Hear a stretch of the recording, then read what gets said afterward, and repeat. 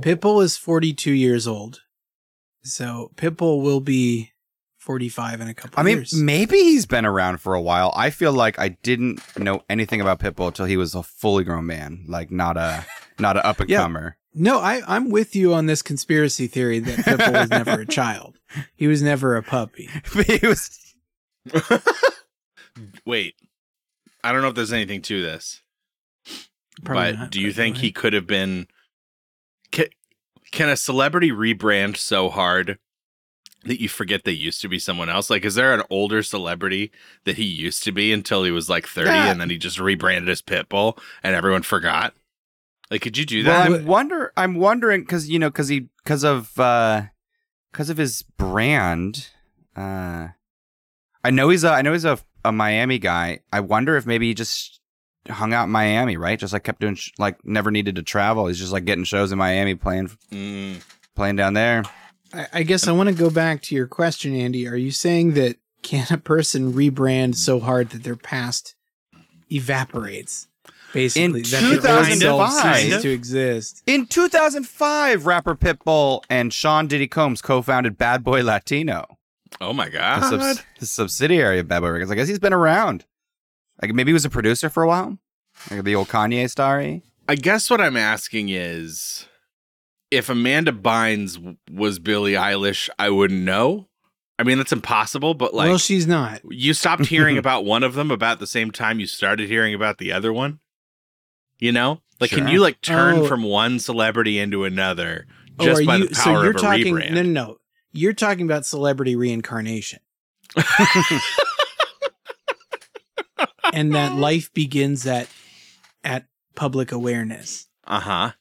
right? Like there is this Essentially, different yeah. sort of a different consciousness that is just celebrityism In the itself. specific case of rappers, it is not common for somebody to just show up on the scene 30-something. True. So That's why I was like, suspect. yeah, that is suspect. I feel like Rory's trying to have a legitimate conversation, and we're still I'm sort trying of to living learn in the about it. fantasy space. We're How living- Amanda Bynes is a warlock.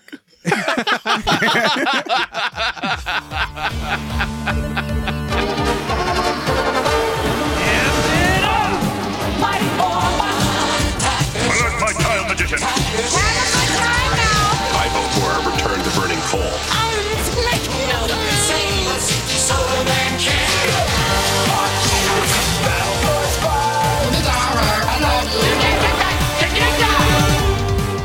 At the lips of an angel, it sounds so sweet. And that has been Lips of an Angel by our special guest, Austin Bridges, today. By Hinder. No, I don't think that one was Austin Bridges today. I think Austin sang us in. Welcome. We're a late night show today. Austin's our band. This is Saturday Morning Tuesday is the late night version. You're sort of like my Kevin Eubanks over there, Austin. Give him another little riff. I can't believe you did this to me. I can't believe you pulled my pants down and showed my wiener on live television in this way of me trying to remember the song Lips of an Angel by Hinder. But yeah, here we are. I guess the curtain is opened. The curtain is opened on me. It's just you. There's no in other flagrante. instruments. It's Yeah. just you doing it with your mouth. And Rory's to a over bunch of- there. He's my bunch Andy of, Richter. Dinner jacket wearing Oh. audience members seeing my whole downstairs. So is our theme that we're a TV show and everybody saw Austin's dog? Yeah, everybody saw Austin's dong while he was trying to remember a song about fish or something. Who even remembers? Who even remembers what horrible song he was trying to remember and sing? And everybody saw it. Can you hit us with the show intro while I pull my pants back up? Which the dog's still out. Oh yeah, it's been out the whole time we've been talking. Well, the problem is that I have very short arms and very long legs, and so it takes me It's a such long time. Well, I just gotta it takes me a long time to get down to the floor to get the pants. Yeah, it's like pulling a net in from a fishing boat. Yeah. Damn these short arms and long legs. Oh God, this is why our late night show works so well. Because We've got chemistry. We've got really Sorry, good what's chemistry. the name of our show? I mean, it's just called Saturday Morning Tuesdays at night. The adult podcast about children's cartoons? About TV. Yeah. Sure, We're yeah. on TV. We're on TV. We're talking about TV. It's a podcast. Your dong's out. Rory's my Andy Richter. I'm the host. I guess I'm the Conan in this instance. You're not an Andy. You can be whatever type you want as Your long name as is you're not. Andy. Look, I just need you to not be Paul Schaefer because that guy sucks major ass. But his glasses are so small. They're so small. Isn't it fun how small Paul's glasses are? Isn't it fun how he never stops talking? This can't turn into a podcast about how much I hate late night. Paul Schaefer. But my pants are back on, by the way. My pants are back. Okay, good. Great. No, I hated Letterman and everything that was on it. But that's why you're my Andy Richter, and you're great, and we can laugh at Austin can be the Austin could be the Walker Texas. We all Ranger know what lover. I am. I'm the one with the dick out. We know what I am. You're the easy punchline. No, we love everybody here. This is great, and I would like to look. We've got a really great slate of guests tonight. First up, you know them, you love them. They're Transformers. No, wait, they're not. It's the GoBots, and they're very challenging. And a little bit later, after we're done talking with them, we are gonna welcome Gunbuster to the stage, and second time, hopefully, for both of these. Hopefully, their tops stay on, but I can't make any promises. I mean, yes, I guess in the episode which we'll talk about, the tops did come off. However, the thing I notice more often is their uniform is really just kind of a bathing suit. I was going to say, push-up bra. I mean, I like the idea that in space nobody makes you wear pants, and you can take that to the bank. I like that. That's Soldier, freeing. pull your pants up. No. I'm in space. You have no power here. Once you leave Earth's atmosphere, you don't have to wear pants anymore. I mean, we're not all weighed down by our balls and everything anymore. Wait. Do you guys not go through life just feeling like your balls are dragging you down on Earth? No, of course I do. I'm curious if that's why you think you wear pants. My balls are heavy. I better throw some pants on. Is it like a counterweight? What is that? Boy, I barely with these heavy leaded pants. I barely notice how heavy my balls are. Are your pants like a bra for your balls?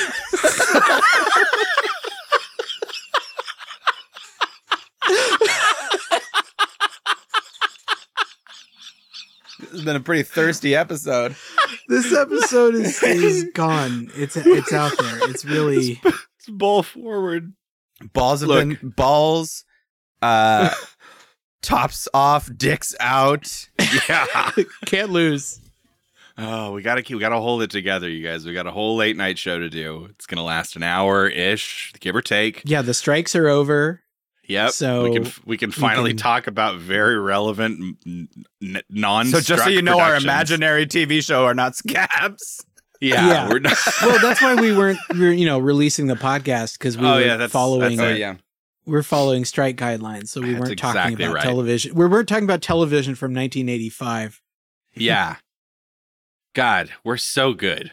We did such a good thing by doing that. Hey, what if we bobbed forward? The audience doesn't seem to understand what that is. I think maybe we need Austin another wants word. to cast a spell. Say your words, Austin. Let's dive right in.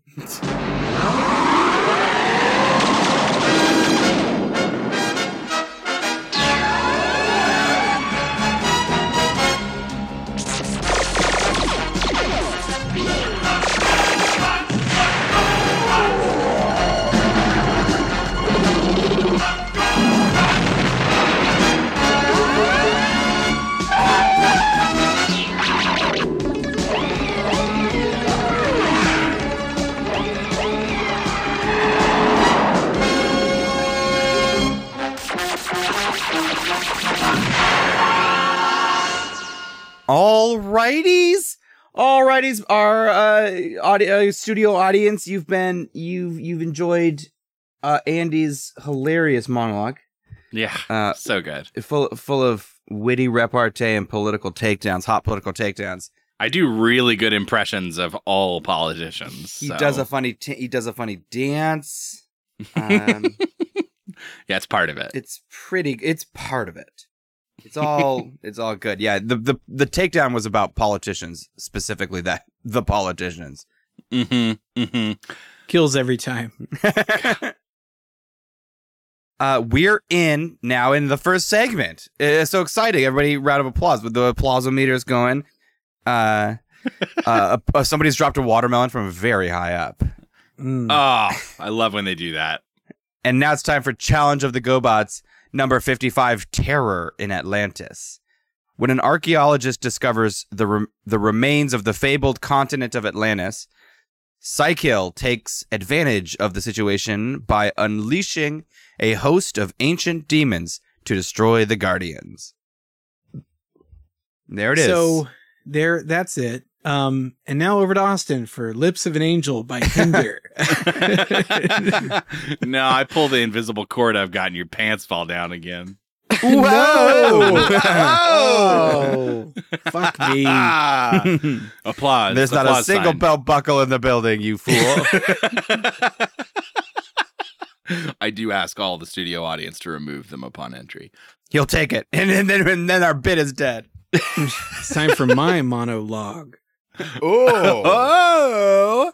Whoa! Big ol' Zing, Tell zing, us- zing. tree branch. Tell us about how you felt about GoBots.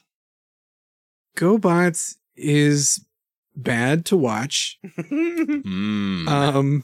And it's a bad show. It's hurting for eyes. This is a real dirty stinker, and not even the power of the fabled Minotaur could really bring it back. Not even necklace powered minotaurs will save this. It does suck because, like, when when we look for episodes, we wanted to find something that was going to be ridiculous for GoBots, and you tab through this one, and it's like, okay, ice, Roman city, Minotaur, Griffin, Dragon, robots. You're like, oh shit, okay, this could be this could hit hard. This could be ridiculous. And it just, for all the tools they had, it was so boring. There's the one moment I liked about this, like I would just say it now and then have nothing, no kind words left to spray on this show. There's a moment when, when Psykill has to fight the Minotaur, he like kind of, they sort of square up and just punch each other a couple times. Mm-hmm. There's a moment he seems just genuinely confused, not angry or like tired or beaten or anything, just confused by the fact that robot is worse than Minotaur. Like, what the shit? How did I not win the punch fight? I'm the robot. He's the cow. According to my calculations, robot wins over Minotaur every time.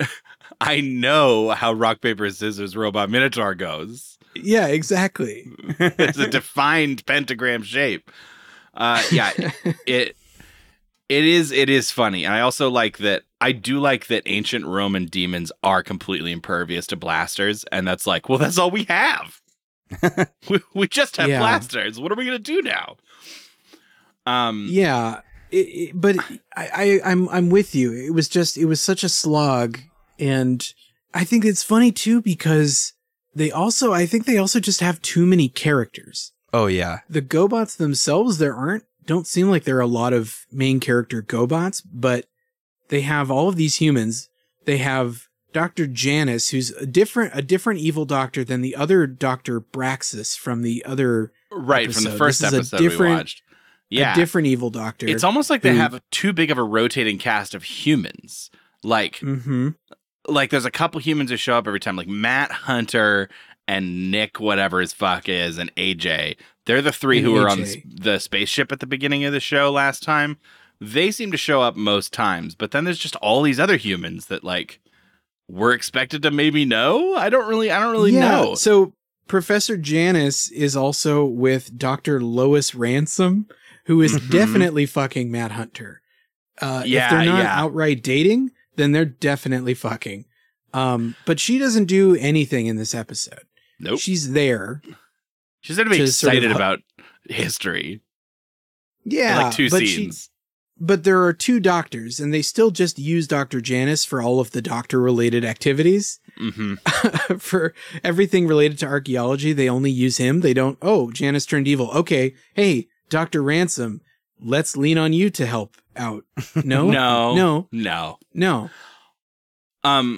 This has nothing to do with any actual content. I want the audience to experience this alongside me and then learn what the real answer is. So there's a piece of dialogue really early on where if you have no concept or context, it sounds like gibberish. She said, Matt says, Are you ready, Lois? I mean, Dr. Ransom? My gear's aboard torque, Commander Hunter. And I was like, I think she's... What? And I replayed it like 4 times until I realized the name of the GoBot who turns into a truck is named Torque. And she said, my gear's aboard Torque. My gear's aboard Torque. My gear's aboard Torque, Commander. My gear's aboard Torque, Commander. On the wiki, according Torque, by the way, Torque, not Torque. But Torque doesn't just turn into a truck. He turns into a Ford Ranger. Okay. Specifically, he turns into a Ford Ranger. Fucking sick. Yeah, at Toyotathon, bro. At Toyotathon. You would turn into a Ford? What's Luli gonna think? My Council of Dads. Never let Council of Dads die. Yeah, I don't know. This whole setup is really weird. It's obvious Dr. Janice is going to do a heel turn. He's acting incredibly weird. They call it out multiple times. He's like super in a hurry, and they're like, Bud, Atlantis has been missing for thousands of years. Like, it can wait another hour, and then they all laugh at him together. Okay, so we got to clip drop that because Scooter drops that line, and it is not really phrased like a joke, but they bust up. They're cutting up at that joke. What's the rush, Janice? Yeah, Atlantis has been lost for 10,000 years. It'll be there another hour, won't it? Yeah! And the animation of Scooter laughing is him sort of flailing his arms around back and forth like he's doing a Steve Martin Wild and Crazy Guys shtick or something. It's a very strange moment. I think every time people laugh in this show, it's like a second too long. Yeah. Do you think what's Scooter's analog in this show? Like, is he like the Elmo? Like, what are they using him like? Because he's got the horrible voice. He's kind of a snarf. He's kind of a bonehead. Oh, bonehead. Yeah, bonehead. Oh. Yeah, he's a real Dinosaur's bonehead. No, I think he's like the little cute one. Is he supposed to be cute? I thought he was supposed to be kind of off-puttingly strange. He definitely is that. I think he's the cute one. Okay. Ugh, God. That's gross. how bad they are at making a little cute guy. Yeah, I don't know. They made Scooter. Their whole cast is just a misstep, but what it really serves is like there could have been something fun and interesting. I mean, we've watched episodes of shows that basically do this same thing before, right? Especially stuff with Merlin. Like we've watched episodes where they find Merlin, and it's at least allowed the thing to have some personality or like be, I don't know, they like take a moment to be like, wow, we're super technology, but magic is the whole other thing. Like, I don't know, like this feels very much just like matter of fact and dead. Like Atlantis feels dead. There's just some monsters coming out of a portal. And nobody's like having crisis about it. They're just like, I guess we got to fight them, and then it's over. When you're thinking of Atlantis, listener, you're probably imagining somewhere underwater. And unclear exactly what is going on with Atlantis because they're on a cliffside. They very briefly have an encounter with the with Psykill and the renegades. They trap them under some ice, and then the weird part here is Dr. Janus is like, Unicom expedition to command center. We're under renegade attack. Help! Hey, you're calling in a false alarm. What? We're safe now. The renegades are in cold storage. Hunter to command center. It was a false alarm. Do you copy? We killed the bad guys. Don't call for help. Don't call it. they're in cold storage. Don't call it in. It's weird. It's a very weird weird that Janus interaction. tried to call for help when he's like the bad guy here. I don't understand what. And then Janus is like, sorry, I had to make it look good. Why did you attack us? You know, I had to make it look. But why is he calling in? Did the animators confuse the characters? Did they write the wrong? It felt like it. It really felt like it. Because also in a later scene, AJ, who is a black woman, is drawn as a white woman when she's driving the tank. It's very explicitly, nice shooting, AJ. Thanks. And she's lily white. And I don't know whoever's animating the show or writing the scripts. There's just not a lot of care because this shit shouldn't happen. No, it's really weird. But so they're on this cliff and they find a cave, a secret door in the cliff, because I guess and they're in like snowy mountains right now. Yeah, they're in snowy mountains. They go in this cave wall, some sort of Wile E. Coyote wall trapdoor, and then they follow a cave, and then they enter into a Greek city that is apparently the continent of Atlantis, with clouds and blue sky above it. And they said that it sank intact. So where is Don't it? worry, because Jason Momoa pops out and he's like, we gotta fight Black Manta. He's gonna take down Atlantis, and I'm the king now. I'm finally got a job and I'm the king, and I'm Jason Momoa. Let's fucking go, baby. And it's gonna be incredible, y'all. This movie is gonna blow your minds. And then we had a great time, right? No, it's an outdoor city. Greek city that's empty for a while. No, it's completely empty. There's nobody here. He has a book with incantations. He finds a door. He says some words at a door, and a Minotaur comes out. There's no people here. There's no other implications. There's just a fun door.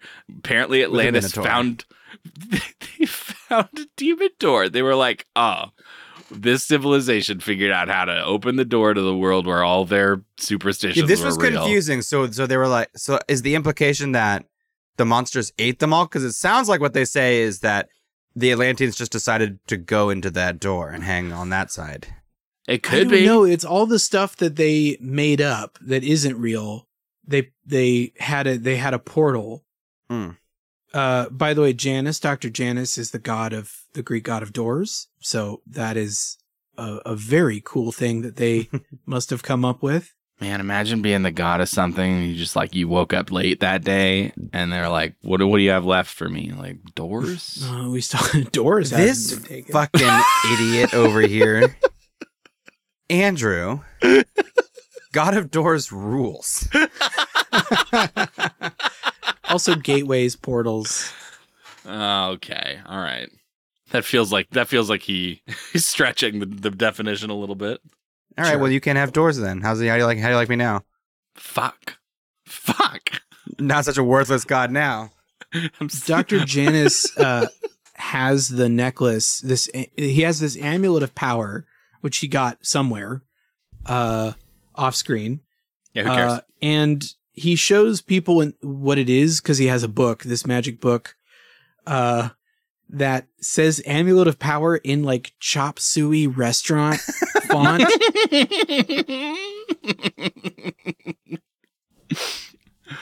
Oh my God. The ancient tomes had to use that sort of Chinese restaurant typeface to show that it's spooky. Atlantis. It's a Greek Atlantis. Yeah. It's great. It's super good. They cook a mean orange chicken Yeah. in Atlantis. I want to fast forward to the point where it's just chaos. So all the good guys and all the bad guys and all the monsters are flying around. Shortly after the Minotaur arrives, this just is chaos noise, visually speaking. Like, I think after the moment where Psykill duels the Minotaur, I no longer comprehend what happens. More monsters start coming out of the portal. The robots are like, we need a plan. There are skeleton ghosts. There's ghosts. Yes. Can we talk about this? This fucking threw me. There's a dragon, okay? Uh-huh. Psykill is commanding this dragon, sort of, for a little bit, and then it's unclear who's controlling the dragon. And the good guys all got stuck like under like a avalanche of ice, and they've got a cool tank, and their tank has like a laser gun, but the gun has ice in the tubes, and Matt Hunter is like, maybe that's exactly what we need. Aim at the dragon's mouth. And then they aim the cannon at the dragon's mouth, and they shoot, and it doesn't look like ice comes out. It looks like a missile comes out or something. It goes into the dragon's mouth. The dragon swallows it, and then the next cut, they're like, great, we did it. And we never see the dragon again. We don't see the dragon die. We don't see what happens. It feels like they cut a fucking entire half a minute of the dragon exploding and dying or something. Like maybe sensors were like, we can't see. You animated the dragon's viscera. What are you doing? You can't have a dragon explode from the gut. And they're like, I guess we'll just cut the scene. We were having a good time finally. But for what it's incredibly awkward. It was so weird. There's no time. He goes, all right, the dragon's gone. Yeah, it's that fast. It's really that fast. Now,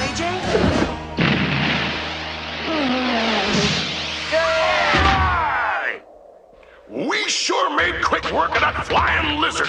So if you are, as a content creator, trying to figure out if you've given enough beats for something to register, watch this scene.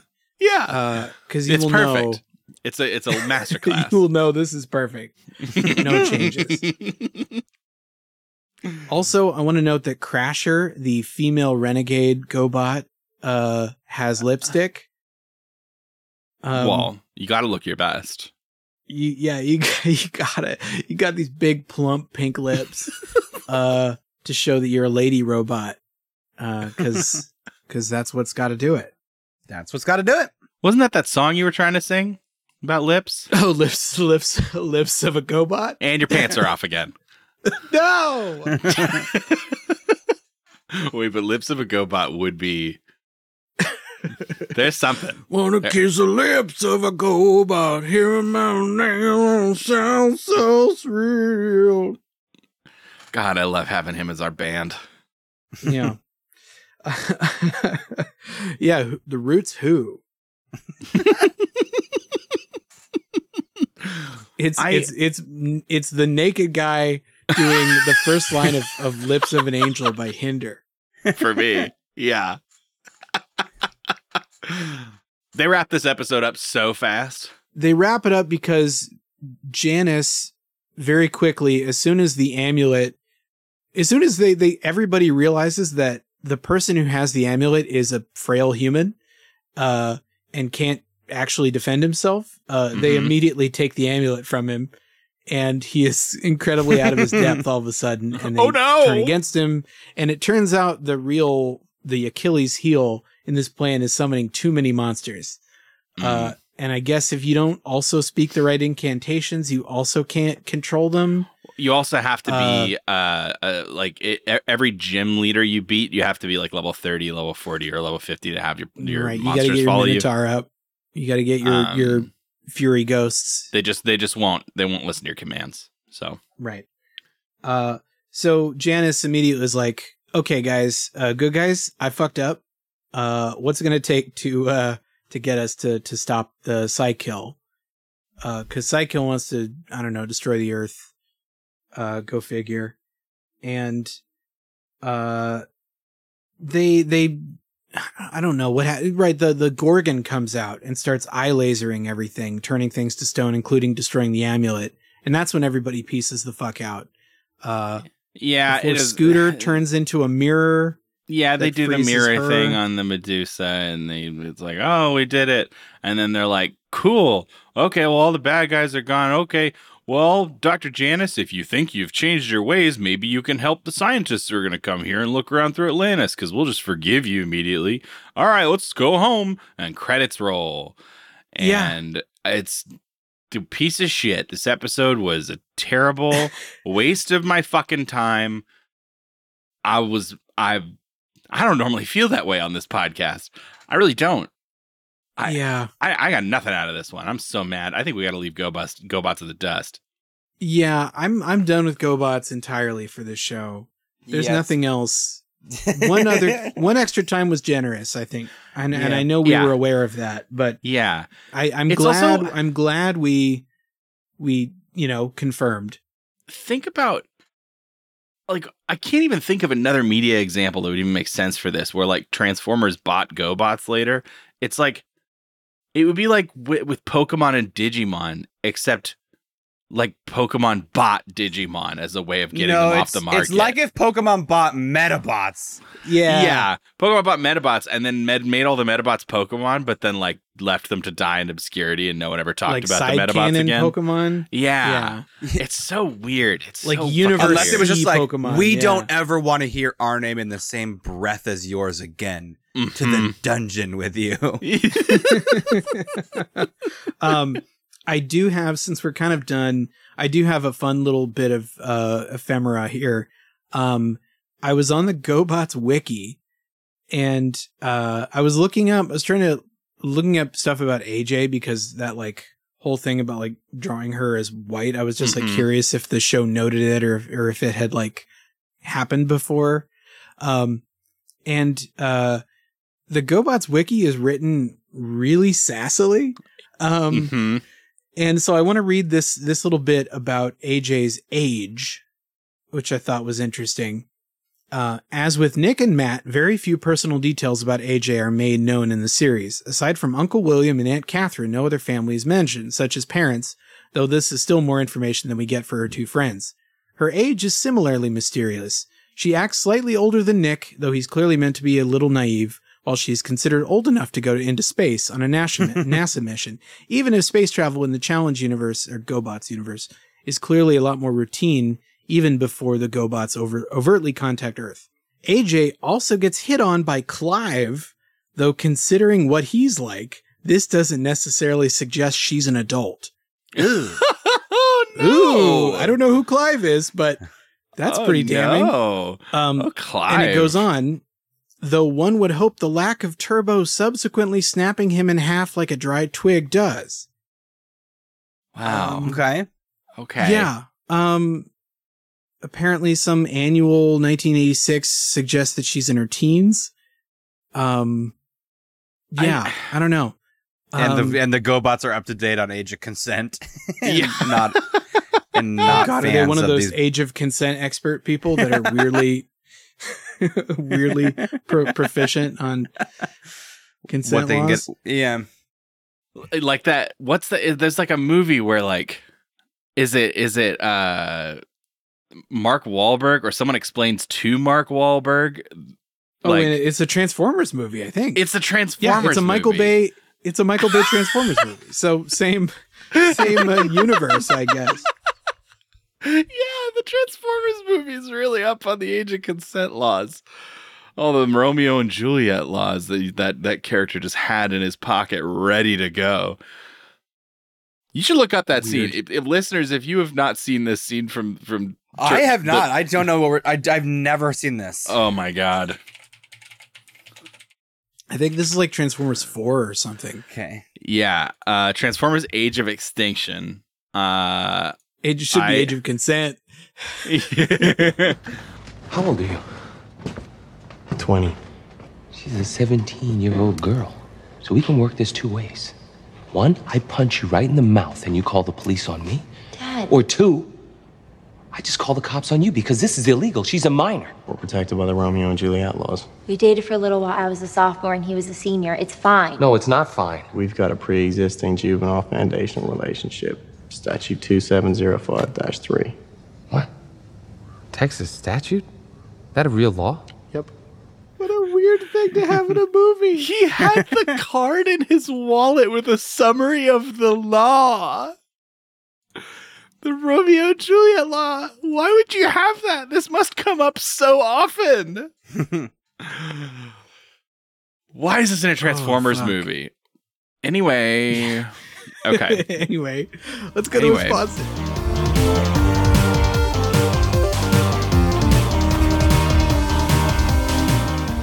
Austin. Yes, King. Oh, I like that energy. Austin, my serf, my lovely little peasant boy.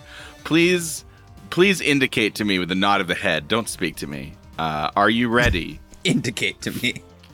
Indicate to me. Indicate to me whether you're ready to do an ad for us. I'm seeing him. He's nodding. He's nodding profusely. Fantastic. You may speak now, because I would love for you to tell the world about Business Tigers. I would love to tell the world about Business Tigers. However, legally, I have to read this disclaimer first. Business Tigers are for novelty purposes only. Business Tigers are covered under parody law and are, just A-okay, and please don't file any suits. That being said, Business Tigers are these tigers that you can basically unleash into an office building when you don't want to give a presentation. And we all know that day at work when you're just not feeling it, right? You're just thinking, boy, I got to do the big account and my PowerPoints aren't working and I just isn't prepared, is the kind of thing you might say if you're not prepared. Yeah, it just isn't. I just isn't prepared.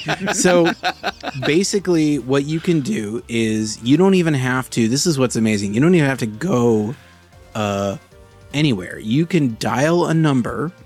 You can dial up the Business Tigers. And then the fine people will sort of ride share the tigers over to your office, your place of employment. And they will release 2 tigers that have little business suit, basically they've been engineered for their stripes to look like a business suit. Oh, sure, to blend into the office environment. Exactly. So they're not the noticed natural too predators. soon. Yes, the sort of delicate camouflage of the urban jungle. But they are definitely still savage tigers. They have not been trained. It's very important to state. And they will just go. They'll prowl around, and you won't have to give your presentation, because there are 2 tigers in the office. And the best part is it's almost impossible for people to find out that you did it. Now, will they? So they're good at presentations then, and they just do it instead. They will not do the presentation. They will snarl. They will snarl and rip and tear, and pounce, and sort of, make their merry way around the office, sort of looking for anything that smells good, smells like meat. Who smells like meat? Johnny in the 3rd cubicle down the hall. I hope so. If you've planted the right, T-bone steaks in his pockets, then yes, he will smell like meat. Do you think that this is going to be... I guess what I'm saying is bosses probably aren't going to take too kindly to this business model. Well, okay, I'm going to stop you. I'm going to stop you. I'm going to stop you right there. Least prepared for business meetings? Yeah. I want to also remind you that these are for parody purposes Got only. it. Yes. And are just a big joke. And so it's just a joke. Why can't anyone get a joke these days? Right. Yeah. What's the deal? And all that woke mind virus and everything. Yeah. These tigers do not have the woke mind virus, by the way, if that helps. It does help. Yeah, they'll get right down to ethically business. source. Yeah, they've been jungle raised. without the woke mind virus, and they are just going to tear up The Office, but for parody reasons. For parody only. Yeah. Yeah, that's Business Tigers. Thank you, Austin. Now be gone from my sight.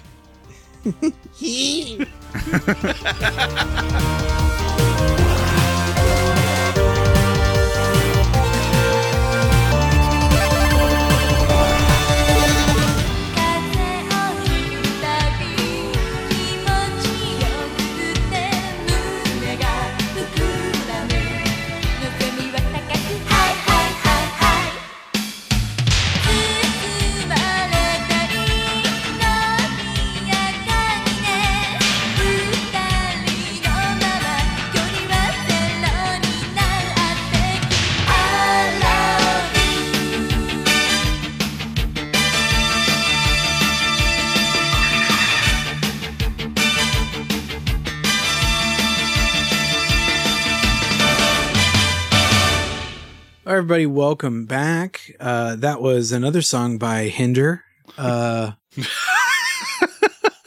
I did over the commercial break. Entirely with your own mouth.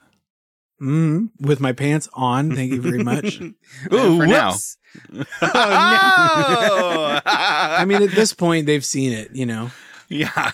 I don't know what else. Yeah, How sure. how many fishing wires did we have rigged onto his pants? It's like he's trapped in a spider web. Yeah, I knew getting into this harness before the show was suspect, but oh well. My God. Yeah, we're back and we're actually watching a good show. Episode 2 of Gunbuster, Daring! Exclamation point, The Genius Girls Challenge. Let's do the synopsis. Upon arriving in space, Kazumi clashes with rival pilot Jung Freud. While the duo duke it out, Noriko makes the first in a series of unsettling discoveries. No shit. Can I say too? Before we'll get to it when we get there, but like the bath scene, while it does have sort of your anime lechery involved a little bit, I think it plays pretty well. I think it does something for the characters when there's this like the whole thing we're dealing with is like maturity of these pilots in a war, like. Mm-hmm. And then kind of seeing that like in the flesh of like Noriko seeing like a full grown woman be like, oh, fuck, I'm not like that. But we have to go fly space. Like, I don't know. It's again, we're playing with a scene that is tropey and a little and lechy. But like, I think you can find some value in it. Yeah. It's mildly justified.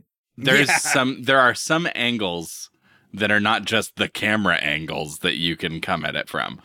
I don't like the come at it from phrasing. Well, like, Noriko,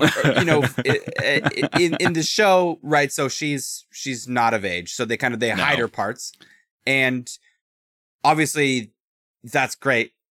But visually, what you see is somebody who's covering themselves up and is like uncomfortable in this space. I thought it worked, right? Yeah, and I think not the tough part. This is just one of those things. Like, I hate apologizing on behalf of anime, but like this era of anime shows a lot of teen girl boob, and that's just a thing that happens. And it's not my favorite, but at least to what we were saying, this scene is not just, oh my God, look at boobs.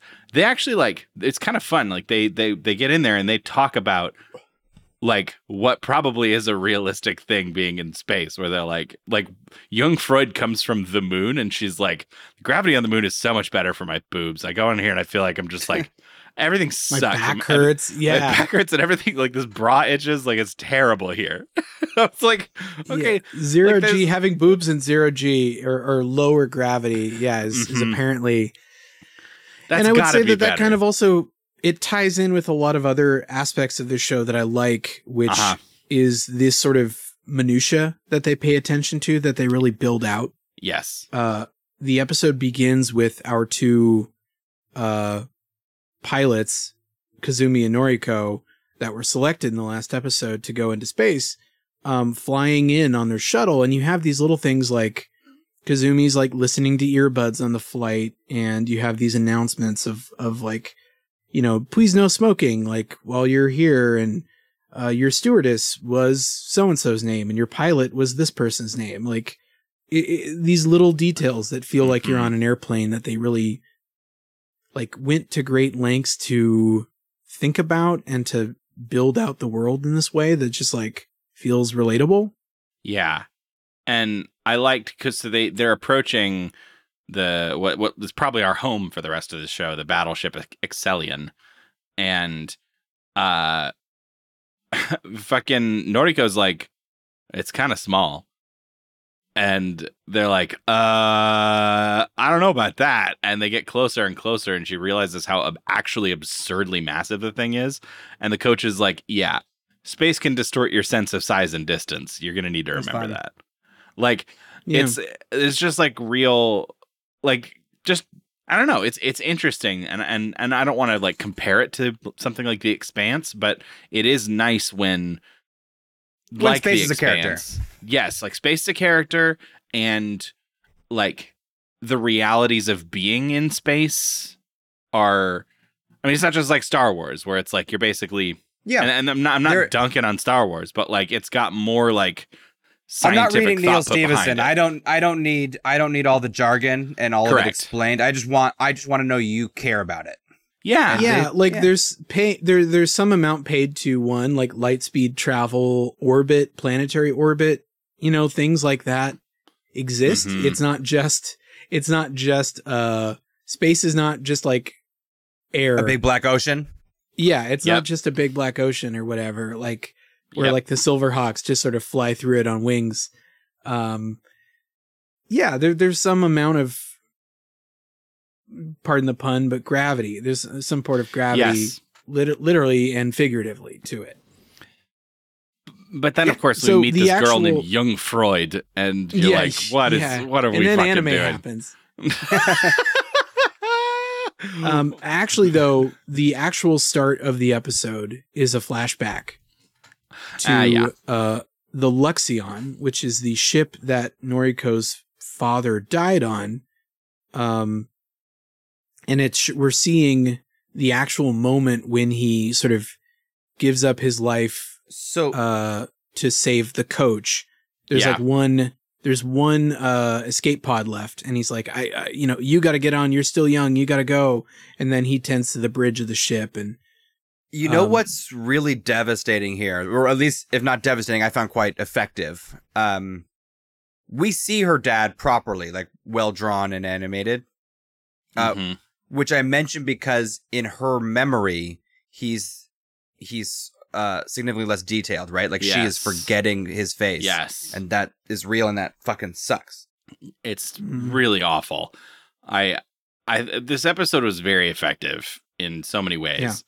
That opening is really good. I mean, because after episode 1, we now know that, the coach is from that ship, and we get to see him, and it's like, oh fuck, her dad died to save him. But what was crazy, and this is a really cool twist that also again ties into that like real space stuff, is that the second half of this episode, I know we're going to go back and talk about some other stuff, but the second half of this episode, there's like this object approaching at light speed to the solar system, and they don't know what it is, and they can't get visuals on it, so they have to send our main characters at light speed at it to go meet up with it. And there's like crazy time dilation involved.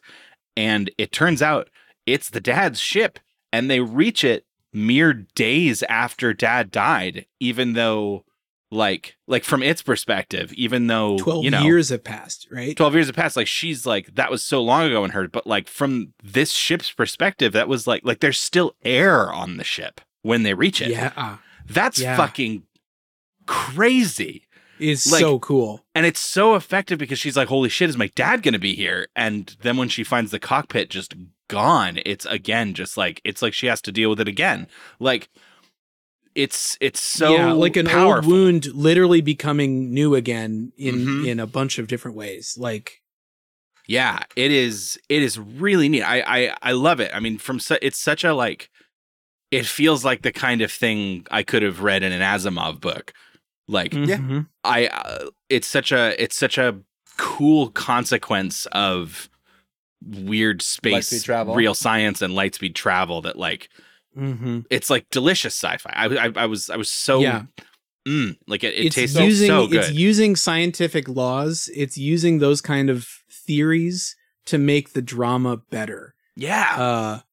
Where it's not just adding it to sort of be like, look at how smart we are, right? We remembered, astronomy or whatever. It's like actually using rules to make the game fun. Or as my thing is using the heightened reality to tell a human story that couldn't be told without this abstraction, without this invented, science fiction. Or like not even Star Trek does stuff like this, right? They'd be like, oh, it's some kind of time portal, right? Yeah. They'll just, it won't be as hard sci-fi coded. It'll be a little more magical. Yeah. So this was a fucking crazy ride. I want to go back. I want to talk about the pilot. Travel back in time?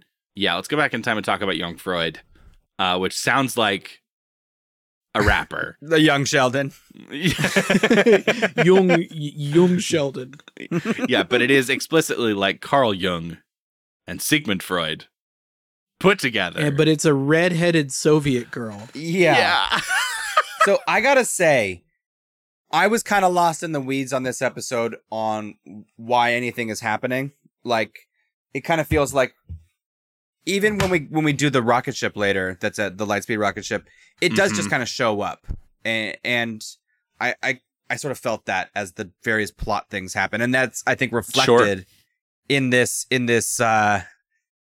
synopsis where Noriko makes the first in a series of unsettling discoveries. Like I just feel like these things are just kind of happening onto the stage, and I was not following why everything was happening. Yeah. I mean, I think I agree with you, because young Freud arrives on the scene making the daggeriest of looks at Big Sis, at whatever her name is, the other pilot, not main character Noriko. Kazumi. Big Sis. I just wrote her down as Big Sis because that's what Noriko always calls her. But she's just making, like, I can't tell if it's like, I'm literally going to kill you in the locker room, or if it's like, I need to fuck you. Like, it's really hard to tell what's going on. It can and be then both. the first time they go out on a training mission, she's like prepped the like fake. Yeah, it seems like there's a real fucking showdown happens now. Yeah. It seems she's like, hey, it doesn't seem like they're training. I've got, you're going to fight me now because I need to know whether or not I'm better than you. And I've already prepped it so that they will think that we're on the moon. I've sent like decoy beacons. This is going down. And then they seem kind of cool in the bathroom scene. Yeah, she shows up, but she's a different person. That's exactly where I'm with you. Is like, I don't understand that shift. There's no reason, there's no indication on screen about it. I think what is happening here is because this show is an OVA, this show is like a 6-episode max runtime, that there were some sacrifices that needed to be made, and this is probably where it is. Where I'm not even against I'm just saying that, like, but it did lose me. It didn't feel like, oh, there's a scene I should have had that I didn't have. I was more unmoored than that. I felt like there could have been an extra episode here of just adjusting to life on, this kind of life here on the, what is it? I want to say the Excellion. The Excellion, because it's not a word. That's why it's hard. Right. And getting to like have a rivals to friends relationship with young Freud, but they needed to get to the time jump in this episode, and so it felt like they really needed to cover a bunch of stuff. Because they set up that they're going to do a training mission where it's like, okay, all right, cadets, because we're dealing with people from all across the world. This is like just our two girls are just like the Japan team. So young Freud is like from the Soviets.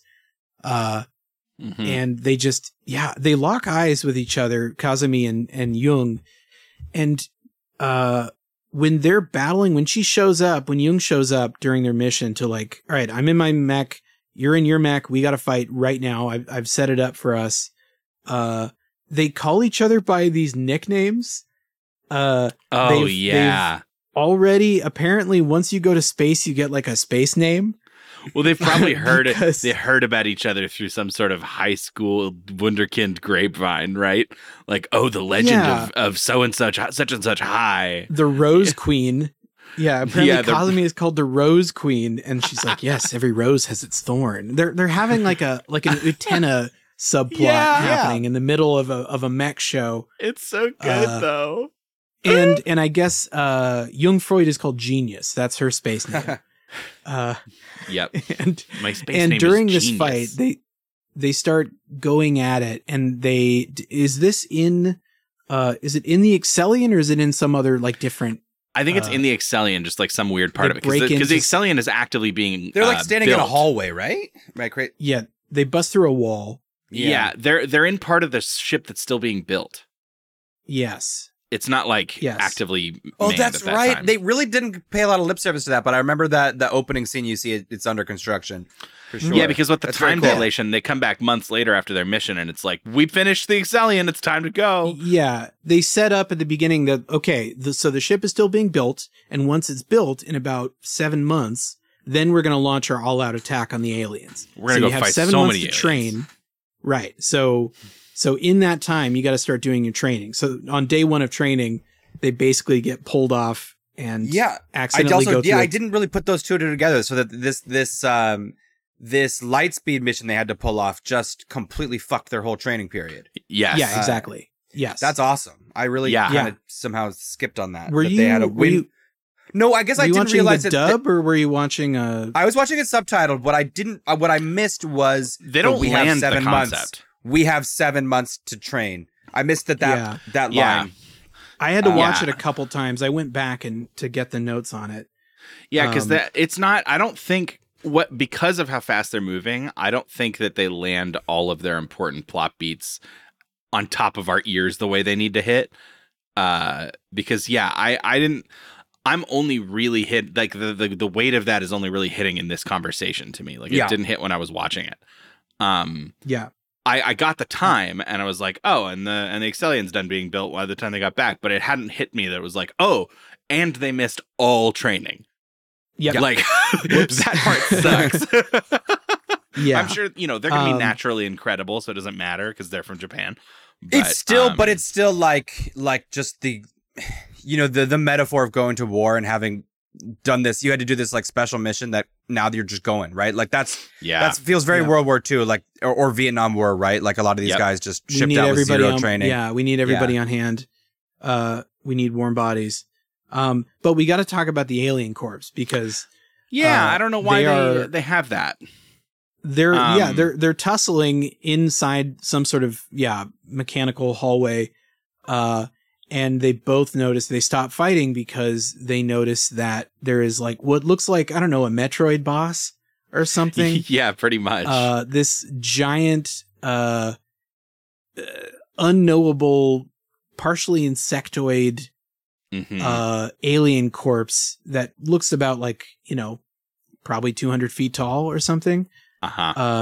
Is just in like a tube inside the ship, and we've never seen what the aliens look like. In fact, to the degree that it's almost suspicious up to this point that we don't know what the enemy looks like. Until they reveal it, because there isn't this sort of like, oh, another round of invaders and we got to blow up some ships and they're showing up on the view screen like a Star Trek villain and saying, we'll get you next time or whatever. It's unknowable. And so this Noriko is really freaks kind of out freaky. because Noriko's never seen one of these either. And she's finally face to face with the thing that, killed her dad. And so she has a mini freak out. It's like really violating, right? Like thinking about, it's cool. No, it's pretty fucking wild. I like it a lot. That ends their, they get caught there because they trip some alarms and the captain decides to let it go because they need the training and it's not going to serve anybody if they're stuck in the brig. So he's like, okay, but you're on fucking thin ice now. Like, don't make another goddamn mistake or I will fucking space you or whatever. Yeah, and it's after this scene that they relax in the bathhouse. And we see too many boobs. Yeah, the boobs are everywhere, and then Jungfreud is just like completely night and day. She's like, hey, And girls. I wonder... What? She's chill now. She's super chill. And I don't know either she has changed tactics and she's like... So that's part of it too. Yeah, she casts this very tall shadow as, you know, and I guess she mentions how dope moon gravity is on her sweet tits, but like she's walking around. Well, she's walking around like the cat's meow in this room. Yes. Like she's really kind of owning the space. And I don't know if that's just a power play or if she's just nice and hot. Yeah, she's Or if got real, she's going to be nice... She's got extremely strong Asuka from Evangelion vibes in this as well because of how red she is, but also like, you know, I'm the hot like she shit. doesn't like the vibe I got is like she doesn't really need to play D in here because everybody can see how fucking smoking she is compared to their dumpy ass bodies. You could be right. You could be right on that too. But yeah, and then there's this Lightspeed they don't have mission moon that comes up boobs, out of nowhere. Andy. No moon boobs. No moon boobs. Oh, why can't they all be moon girls? Yeah, I don't know. There's like she invites the girls to her birthday, which is in a week. It's quite odd though. It is an odd scene. And maybe that's why I'm overly attributing a lot of like literary analysis to it because it's so odd. I like had to grapple with what I'm watching. Yeah, I think you're right. It could have just been anime boobs, and that could be the end of the sentence. Yes, it's because possible a little bit. God knows there are plenty of other shows that I've seen where that is the end of the sentence. But it wasn't here. Plenty? They did some other stuff. It felt like I was being asked Austin. to understand what I'm watching. Uh-huh. Yeah. I want to talk about one more thing because we basically covered everything because we've already talked about the mission on They certainly Lightspeed. didn't. Hey yo, Boom. Hey, yo. And, Zing. and then I pull Austin's wiener out again. Yeah. Trust us, Austin, that was the last fishing wire. Okay. It's the last one. We don't have any more connected to your pants. This will not happen again. No, I wanted to talk about again. My hands. No, go.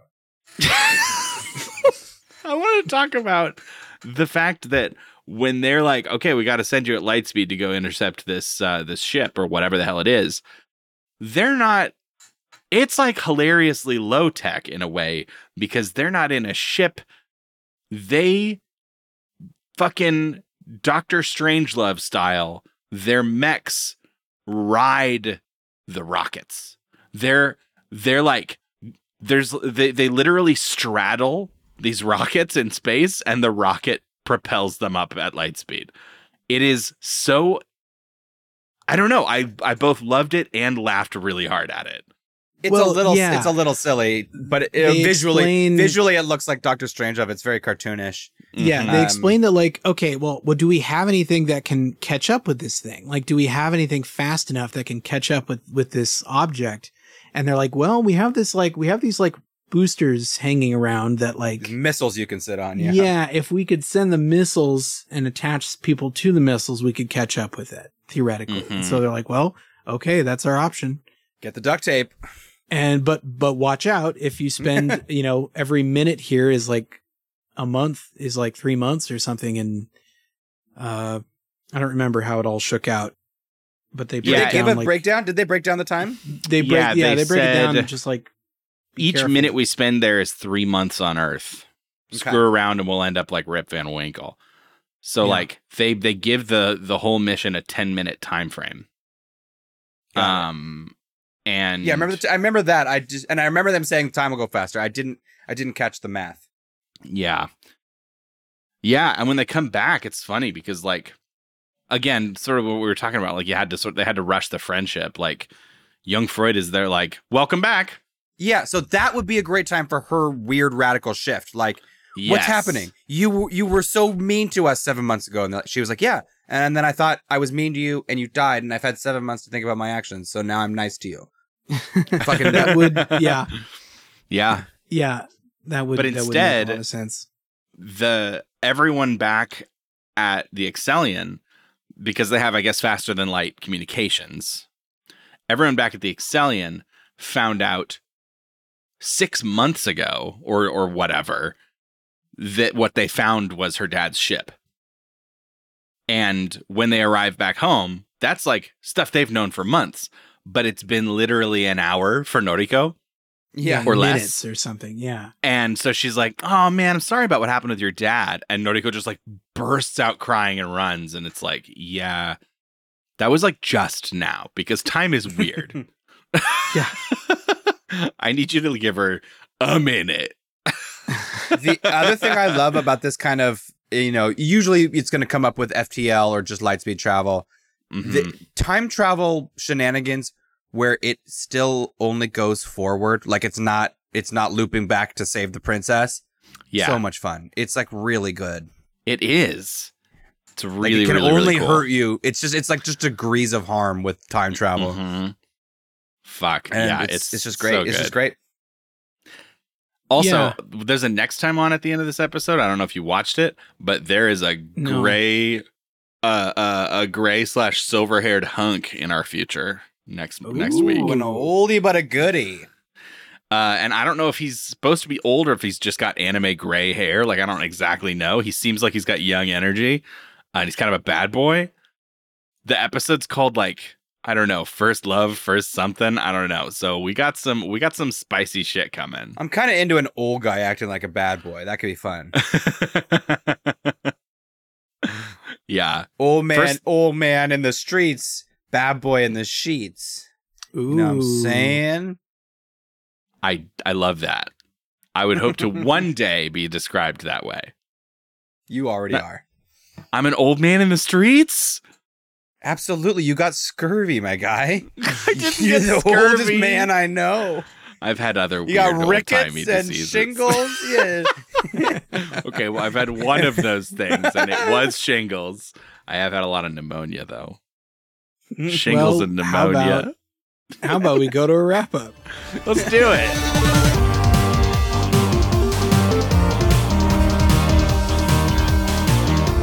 Okay, we have kicked our guests to the curb. Get the fuck out of here. You've got gift bags. They're nice. They've got some SMT branded, I don't know, kettle corn or some shit. It's pretty low effort. We're a lean operation here. We're back to the people that we give a shit about. It's me. It's Rory. It's Austin. We over spent there. quite a bit of our budget on exploding pants. Yes, we do. We And know of what course, you the love. fool who hides the belts. Costs a prince sum every week. We've done Nobody will give me a belt.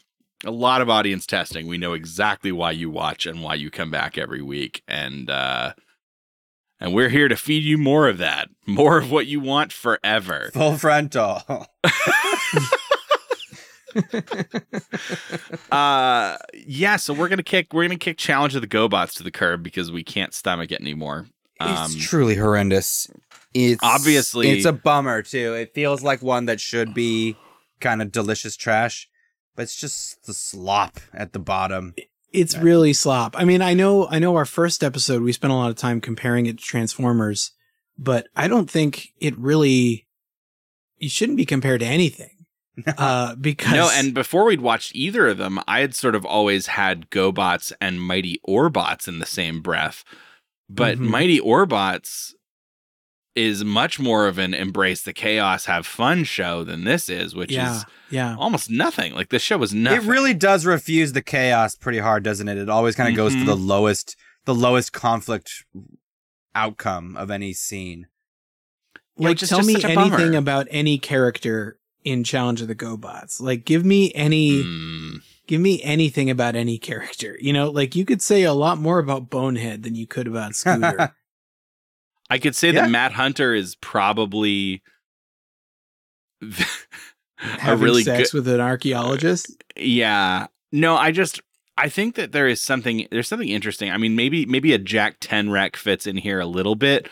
I think he's more interesting, but like, you know, a Matt Hunter or the sort of analogous characters from like your Ring Raiders, your other shows like it. There's kind of a approaching middle-aged cartoonist Gen X boomer, whatever they are at the time, sort of like I always wanted to be like an Indiana Jones cool guy who was, kissed all the women and had a whip, and also he's a pilot. Gen X self-insert character. And like I feel like these shows just sort of have one of those guys, but Mad Hunter is probably the least interesting. A real John Wayne type.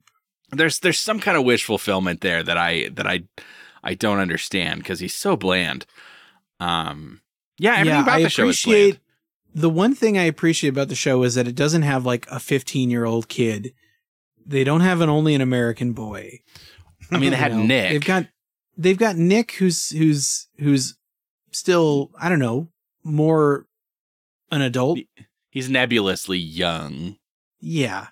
But See my quote from before, but they're still not like that. They're holding down a job. They're going to space and working for NASA or whatever. Mm-hmm. So like, it's not just someone's kid brother who's also along for the ride, like in oh god, not Centurions. What's the vehicle? What's the Mask in Mask? Oh, yeah. Mask. Yeah, I don't know. There's so many examples of this show being done better, and it's sad. But I wouldn't say Mask as an example is a better example. I think Mask is equally bad. You could be right. We are holding on to Gunbusters because we're going to finish out this OVA. It's too good to not do that. Yeah. So we're going to find another show to pair along with it that has some sort of large to very large robot as a part of it. Large to very large. So bear that in mind. It cannot be a huge robot, nor can the robot be too small. Those are the parameters we've set for ourselves, and we promise not to upset the audience by breaking any promises made here now. We know how upset you are when we change our minds. Yeah, but we'll figure it out. And until then, I hope you have a really lovely week. Thank you for listening. Rory, pull the lever. Bazoom! Wait, no! There they go. The pants are gone. Yeah, we did lie. See you next Tuesday. See you next Tuesday.